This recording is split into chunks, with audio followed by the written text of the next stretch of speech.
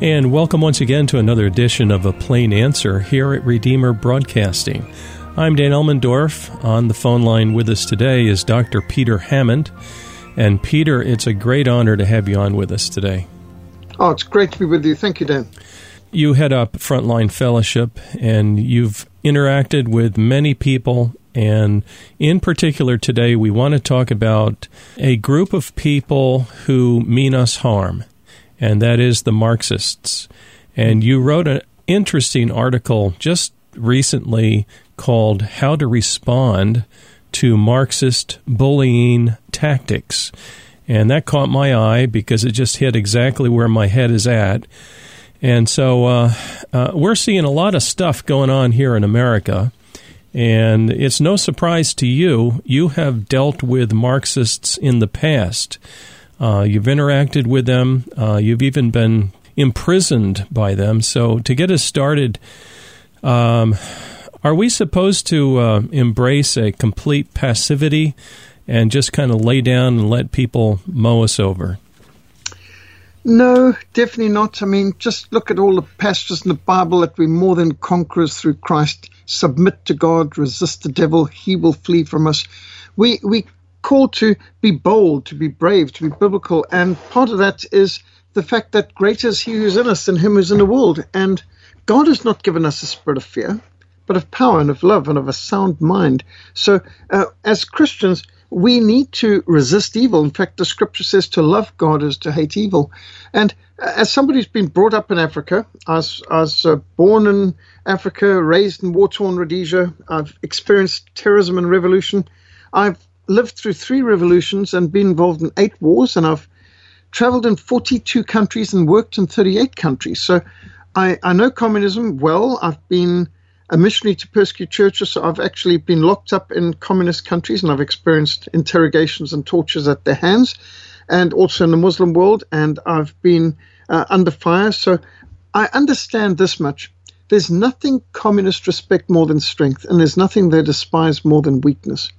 And those people who think that they can calm the situation by bowing to the mob, washing their feet or brushing their shoes or kissing their boots or in any way giving in to their agenda, have no idea that all they're actually doing is greatly aggravating the situation and encouraging the revolutionaries to escalate the demands to even more unreasonable demands. It's like blood in the water to a shark, or the smell of blood to a pack of wolves is just in fact, that's an insult to the wolves. The wolves aren't that bad.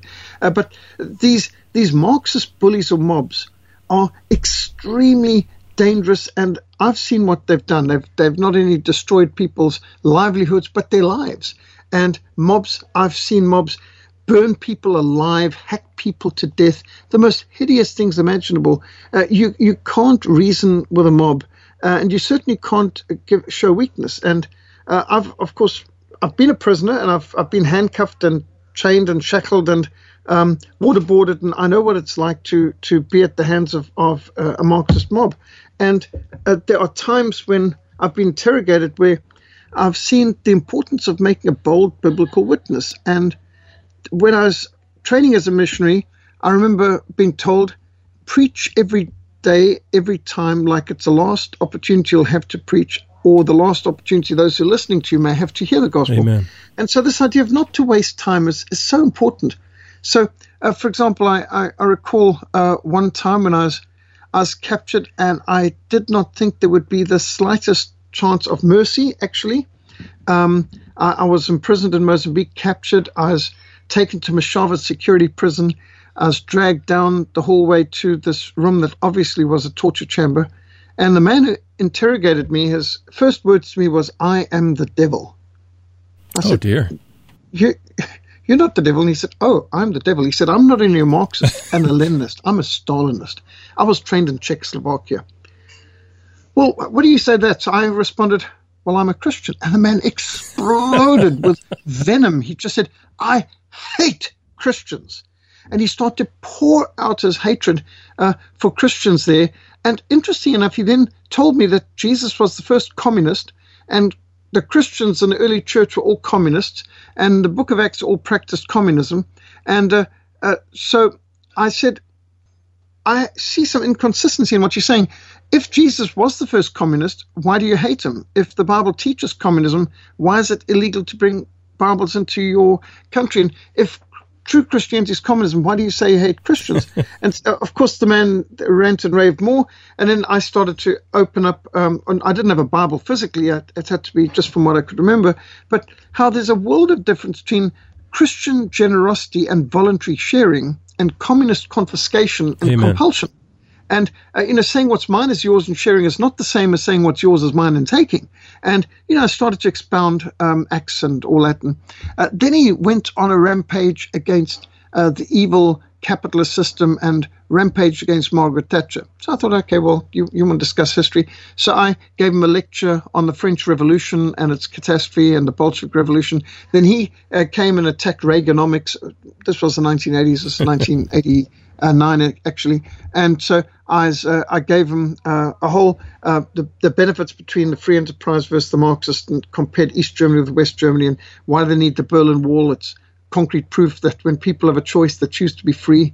We've never, we've always had problems in the Western countries, but we've never needed to build a wall to keep our people in or shoot them in the back when they try to leave. That's right. And so he gave me a lecture on the Renaissance. I gave him a lecture on the Reformation, and for 6 hours we swapped lectures and argued and debated.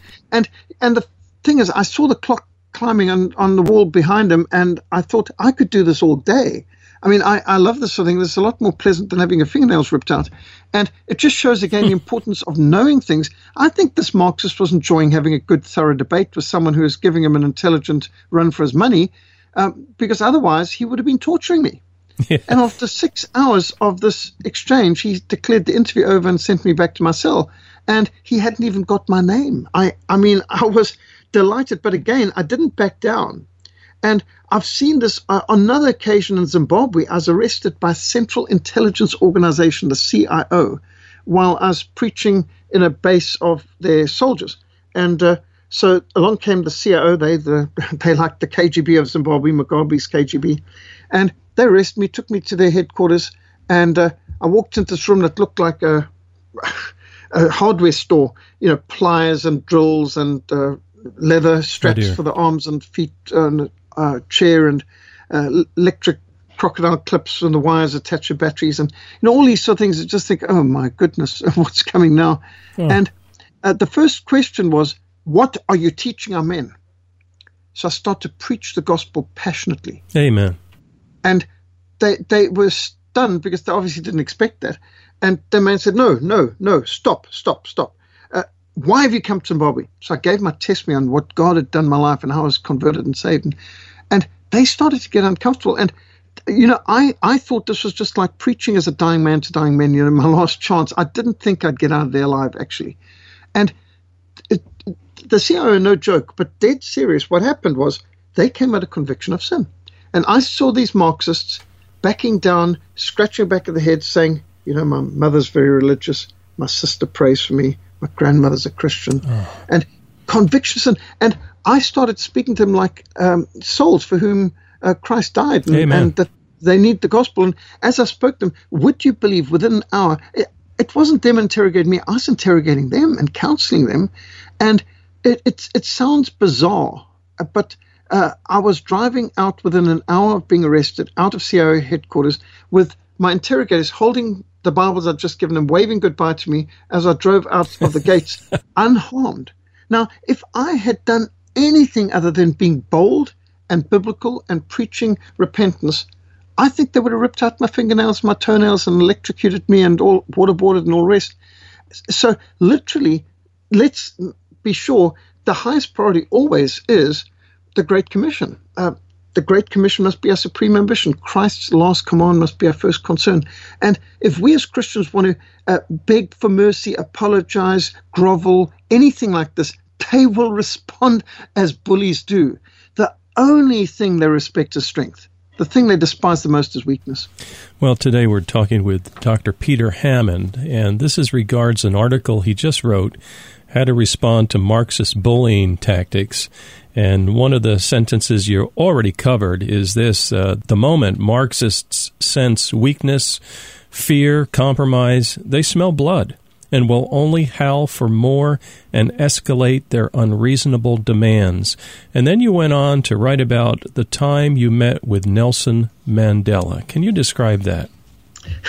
That was very interesting. Of course, Nelson Mandela is quite an icon to the world, and he was president of South Africa in 1995, and I just marched 30,000 people to Parliament in Cape Town to oppose President Nelson Mandela's secular policies, which include legalizing abortion, pornography, a whole range of secular state agenda, perversion, the whole deal. So I marched and on the back of a truck outside the Gates of Parliament, proclaimed through the PA system our opposition to what the government was doing. And somebody came to the president's office and told me I was summoned to the president's mansion 2 days from then. So we marched on Tuesday. Thursday, I had to go to our equivalent of the White House. And the first words Mandela said to me as I arrived at Greta Square was, "So, Mr. Hammond, what were you doing in the years of struggle?" And my response was, "I was fighting people like you, sir." And he smiled and he laughed and he slapped his knee and he stood up and he came over and he shook my hand again and he said, "I'm so glad to meet an honest white man. All the other whites have told me how they always opposed apartheid and actually support me. And I wondered how the National Party had stayed in power for 44 years when all the while whites actually opposed the National Party and supported me." Right. Well, I respond, "Well, make no mistake, Mr. President, we were not fighting for apartheid. We were fighting against communism and against terrorism." And his response was, "Apartheid was the greatest evil in the history of the world." So I said, "I cannot agree with that, Mr. President. That prize must go to your friends, your supporters, the communists. They have littered the 20th century with 160 million corpses, not foreign people killed in a time of war, but their own people, killed by their own governments in times of peace. Over 66 million slaughtered under communism in the Soviet Union, of which 36 million were killed under Joseph Stalin alone. Over 69 million killed in Red China under Mao Zedong. Over 2 million killed under Pol Pot's Khmer Rouge in Cambodia.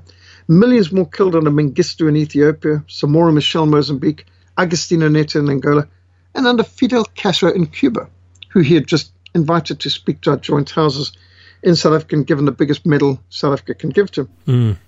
So Mandela then said, "I'm surprised you want to restrict the rights of women by opposing abortion." And I said, "Mr. President, you are questioning today the Christianity of people who 40 years ago justified apartheid. But I tell you, sir, it won't be 40 years from now. People will question your humanity for legalizing abortion. You are seeking to replace apartheid with abortion. And abortion is even worse than apartheid. Abortion does not just place the baby on a separate voter's roll or restrict where they can live or swim. Abortion takes the baby's life, and life begins at conception. And abortion is the violent taking of an innocent life. Abortion is the worst type of apartheid because it separates a baby from its own mother, from its life support at the most critical stage of development. You are seeking to replace discrimination on the basis of race with discrimination on the basis of age." And we had an hour of exchanging like that, and I believe that at the end, Mandela was more respectful of us because, he's a consistent communist, and he respected someone who had the courage of his convictions. If I had tried to grovel or do what a lot of people have done before the communists in the streets of America these days, things would have turned out very differently. But because I stood my ground, and he knew I was telling the truth, and they expect Christians and anti-communists to be Christian and anti-communist. And we don't do ourselves or the people we speak to any favors if we are cowards on the day when we must make a stand and step out and speak out. That's right. And you know what stands out to me, Peter, and today we're talking with Dr. Peter Hammond. In one of your stories, you're preaching the gospel of Christ, basically a churchy message, if you will. And then you turn the page of your history, and there you are marching with 30,000 people to Parliament in Cape Town, and you end up speaking with Nelson Mandela, and God gives you a boldness. And what I like about this is that you don't compartmentalize and say, well, God's rule is only in the church. But you see, I'm putting words in your mouth here, but I think it's true, that Jesus Christ is Lord over all the spheres of life. Yes. Amen. In fact, I think that's the key thing is we are proclaiming the Lordship of Christ in all areas of life and seeking to apply the Lordship of Christ to every area of life, because that's the Great Commission. All authority has been given unto Christ. Therefore, go and make disciples of all nations, teaching obedience to all things the Lord has commanded. That is the Great Commission, and that must be our supreme ambition. And the main thing is to keep the main thing the main thing. And the main thing is teaching obedience to all things the Lord has commanded, Amen. Making disciples of all nations. And so we cannot compartmentalize or limit or restrict or censor the gospel.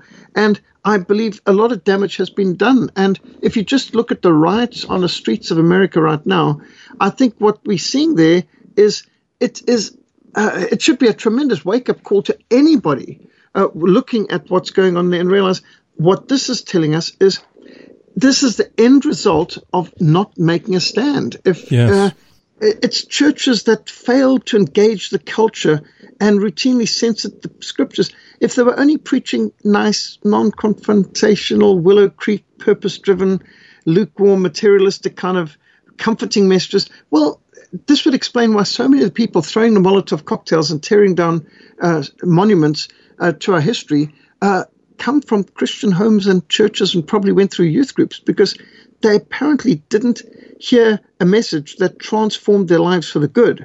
And so if you ever needed more proof of the desperate need for biblical reformation, revival in church, the revolutions in the streets provide that. Yes. Now, when you were meeting towards the end with Nelson Mandela, he said something about pictures. Can you share us with us what happened then? Well, I really didn't mean to be rude at all. We really believe in being polite and all that. But at the end of the hour, the clock literally struck the hour, and Nelson Mandela had given us a full 60 minutes. He stood up and said, "You may take your pictures now." And I'd honestly not even considered the thought that I hadn't brought a camera, and none of us hadn't. I said, "No, thank you." And he turned with his mouth agape in absolute apparent shock. Maybe we were the first delegation to meet with the president who didn't want to have their pictures taken of him. But it was the last thing in my mind. But I said, "But we'd like to pray for you, sir." Amen. And he responded, no, that's very private and personal. I pretended not to, and I put a hand on one shoulder, and the other ministers with me put a hand on the other shoulder, and we prayed that the Lord would not grant Mr. Mandela any peace till he did what he knew was right, until he introduced legislation for the protection of helpless, innocent babies from the violence and injustice of abortion, and that Nelson Mandela would find peace in Christ by bowing the knee and surrendering to Almighty God to do his will. Amen. And so I presented him a book by Dr. James Kennedy, and over the years I've had some people saying, "Oh, you criticize Mandela. Have you ever prayed for him?" I said, "Not only have I prayed for him, I've prayed with him, and I shared the gospel with him," which a lot of other people have not done. I think one of the most unloving things we could do is to withhold the gospel from a person that we do not know for sure is right with God. And so I think it's so important that no matter who we're meeting, and even Marxist interrogators who might be doing us harm, that we clearly give the gospel to them. And we sin against God and against the people God has called us to be a witness to if we fail to be a bold and faithful biblical witness in these times. So I'm so glad that at that time, you can imagine my knees were a bit shaking and I was a bit afraid, and there was my heart was pounding at times, but I knew I had to do the right thing or I'd regret it the rest of my life. That's right. And I suspect that Mr. Mandela got the very clear message that you're opposed to his satanic policies, but you don't hate the man. That is correct. I had a concern for him, and I certainly hope that he bowed the knee and surrendered to Christ. We don't have evidence in it on outward, but who knows what goes on a man's heart. But I knew that at the very least I was responsible to present the gospel to him. And we did, in not only verbally, but in what I put in his hand at the end. Yes, it's terrible if we are cowards on the day that God gives us an opportunity. And this is the only chance I had to meet President Mandela. And I couldn't wait for another time. It didn't come. That was my one chance. I had 1 hour with Mandela, and I praise God by his grace that we used it effectively. As I hear this story, it just further bolsters my own conviction of not hating the individual, but having a strong defense And sometimes that's even physical. I believe, Peter, that we must protect our families, our churches. When you're talking about mobs, and we've seen what some of these mobs do and can do, they destroy things, they burn things down, they literally murder people. And I believe it's godly to stand up to them. It is, and it can be done. And there have been times when a person has taken the courage to walk out and stop them. And we are living in interesting times. You know, adversity is not our biggest threat. Our biggest threat's apathy. And so bad times Amen. can be very good for spiritual work. And I must say, I love being an African. I love living in Africa. I love being a missionary in Africa because life here is fascinating, interesting. It's a challenge. It's never boring. And I prefer to be a witness in times of adversity and conflict and crisis than to be in a stupor of apathy and surrounded by connoisseurs of sermons. I know a lot of people say, "Are you crazy? Why would you live with your whole family in Africa? You know, you got death threats and people who hate you and terrorism and so on." True, but there's a greater hunger for the gospel, and I think adversity can be our friend, just like apathy is our enemy. You know, in the last 3 minutes remaining, can you comment just briefly about, again, you already kind of covered it, that of not reasoning with a mob? Yes, you know, it's interesting that Napoleon Bonaparte observed he could not believe the foolishness of King Louis XVI in not ordering his men to open fire on the mob. And young Napoleon, as a young lieutenant, witnessed the massacre of the King's Swiss Guard who had been ordered to stand down, and they got massacred to the man, not one survivor. And Napoleon Bonaparte, young man, determined if he ever faced a mob, he would give them the whiff of grape shot. There you go. Meaning turning the artillery, the cannons on them. And this is what he did on the 5th of October, 1795. Napoleon Bonaparte turned the cannon on the mob and ended 6 years of anarchy. And it led him to becoming leader in France and then the emperor.